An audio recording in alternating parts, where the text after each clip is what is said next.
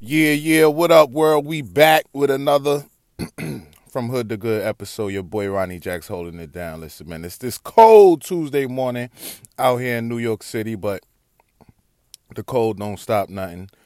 Just gotta keep pushing, man. So I woke up this morning, had a couple thoughts on my mind, wasn't sure what to share this morning, but I thought of something, and I like it. I thought it's really good. I like to take information in and put my own spin on it, or what fits me, as long as it don't step on any toes or anything like that, and just get a little creative. That's what I like to do. That's what I like to share with people. Just a different perspective on things, on life, on business, relationships, love, happiness, things of that nature. Because I do believe a lot of our ideals that we have as humanity, as humans, as people, we things tend to get distorted. It's kind of like the telephone game. You may hear a piece of information, pass it to someone, and as it's further passed, it gets diluted. Things get changed, little details, some names may get changed. You can even look at the Bible.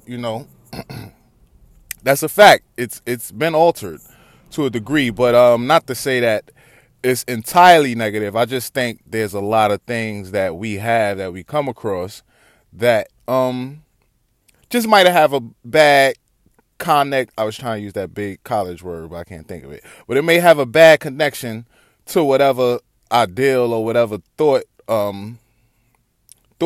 school we may have regarding that particular object. But anyway, I was thinking this morning, and I thought of pimping. Are you a pimp or are you a PIMP?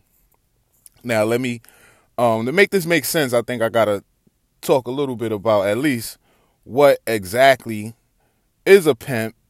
Traditionally a pimp is, someone who solicits sex, who sells women, who has women on the strip getting that bread for them and giving it to them and slapping them around and stuff. That's what we see pimp as. But I want to take this moment or this day or this Tuesday or whatever to just kind of change that thought pattern, change that thinking on what a pimp is. First of all, pimp, I want to say it's an acronym. I'm using it as an acronym, So are you a pimp or a PIMP? What's a PIMP?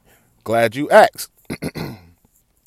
PIMP could stand for different things, but I like to say that it means a positive individual motivating people, or a progressive individual motivated people, or even a positive individual making progress. It could stand for a lot of different things. Those are just three of the I guess acronyms that I like to use, and it does help. So today is real short, real sweet. I ain't got much to say. Just a little quick thought that I had this morning. Hopefully it helps somebody. Are you a pimp? Are you out here soliciting people? Are you out here using people to your benefit, not considering others? You do it all for me. Not even considering your family, not even considering others who may not be as privileged, or, who just may not have the ability or even the know-how to get things accomplished, get stuff that they want to accomplish.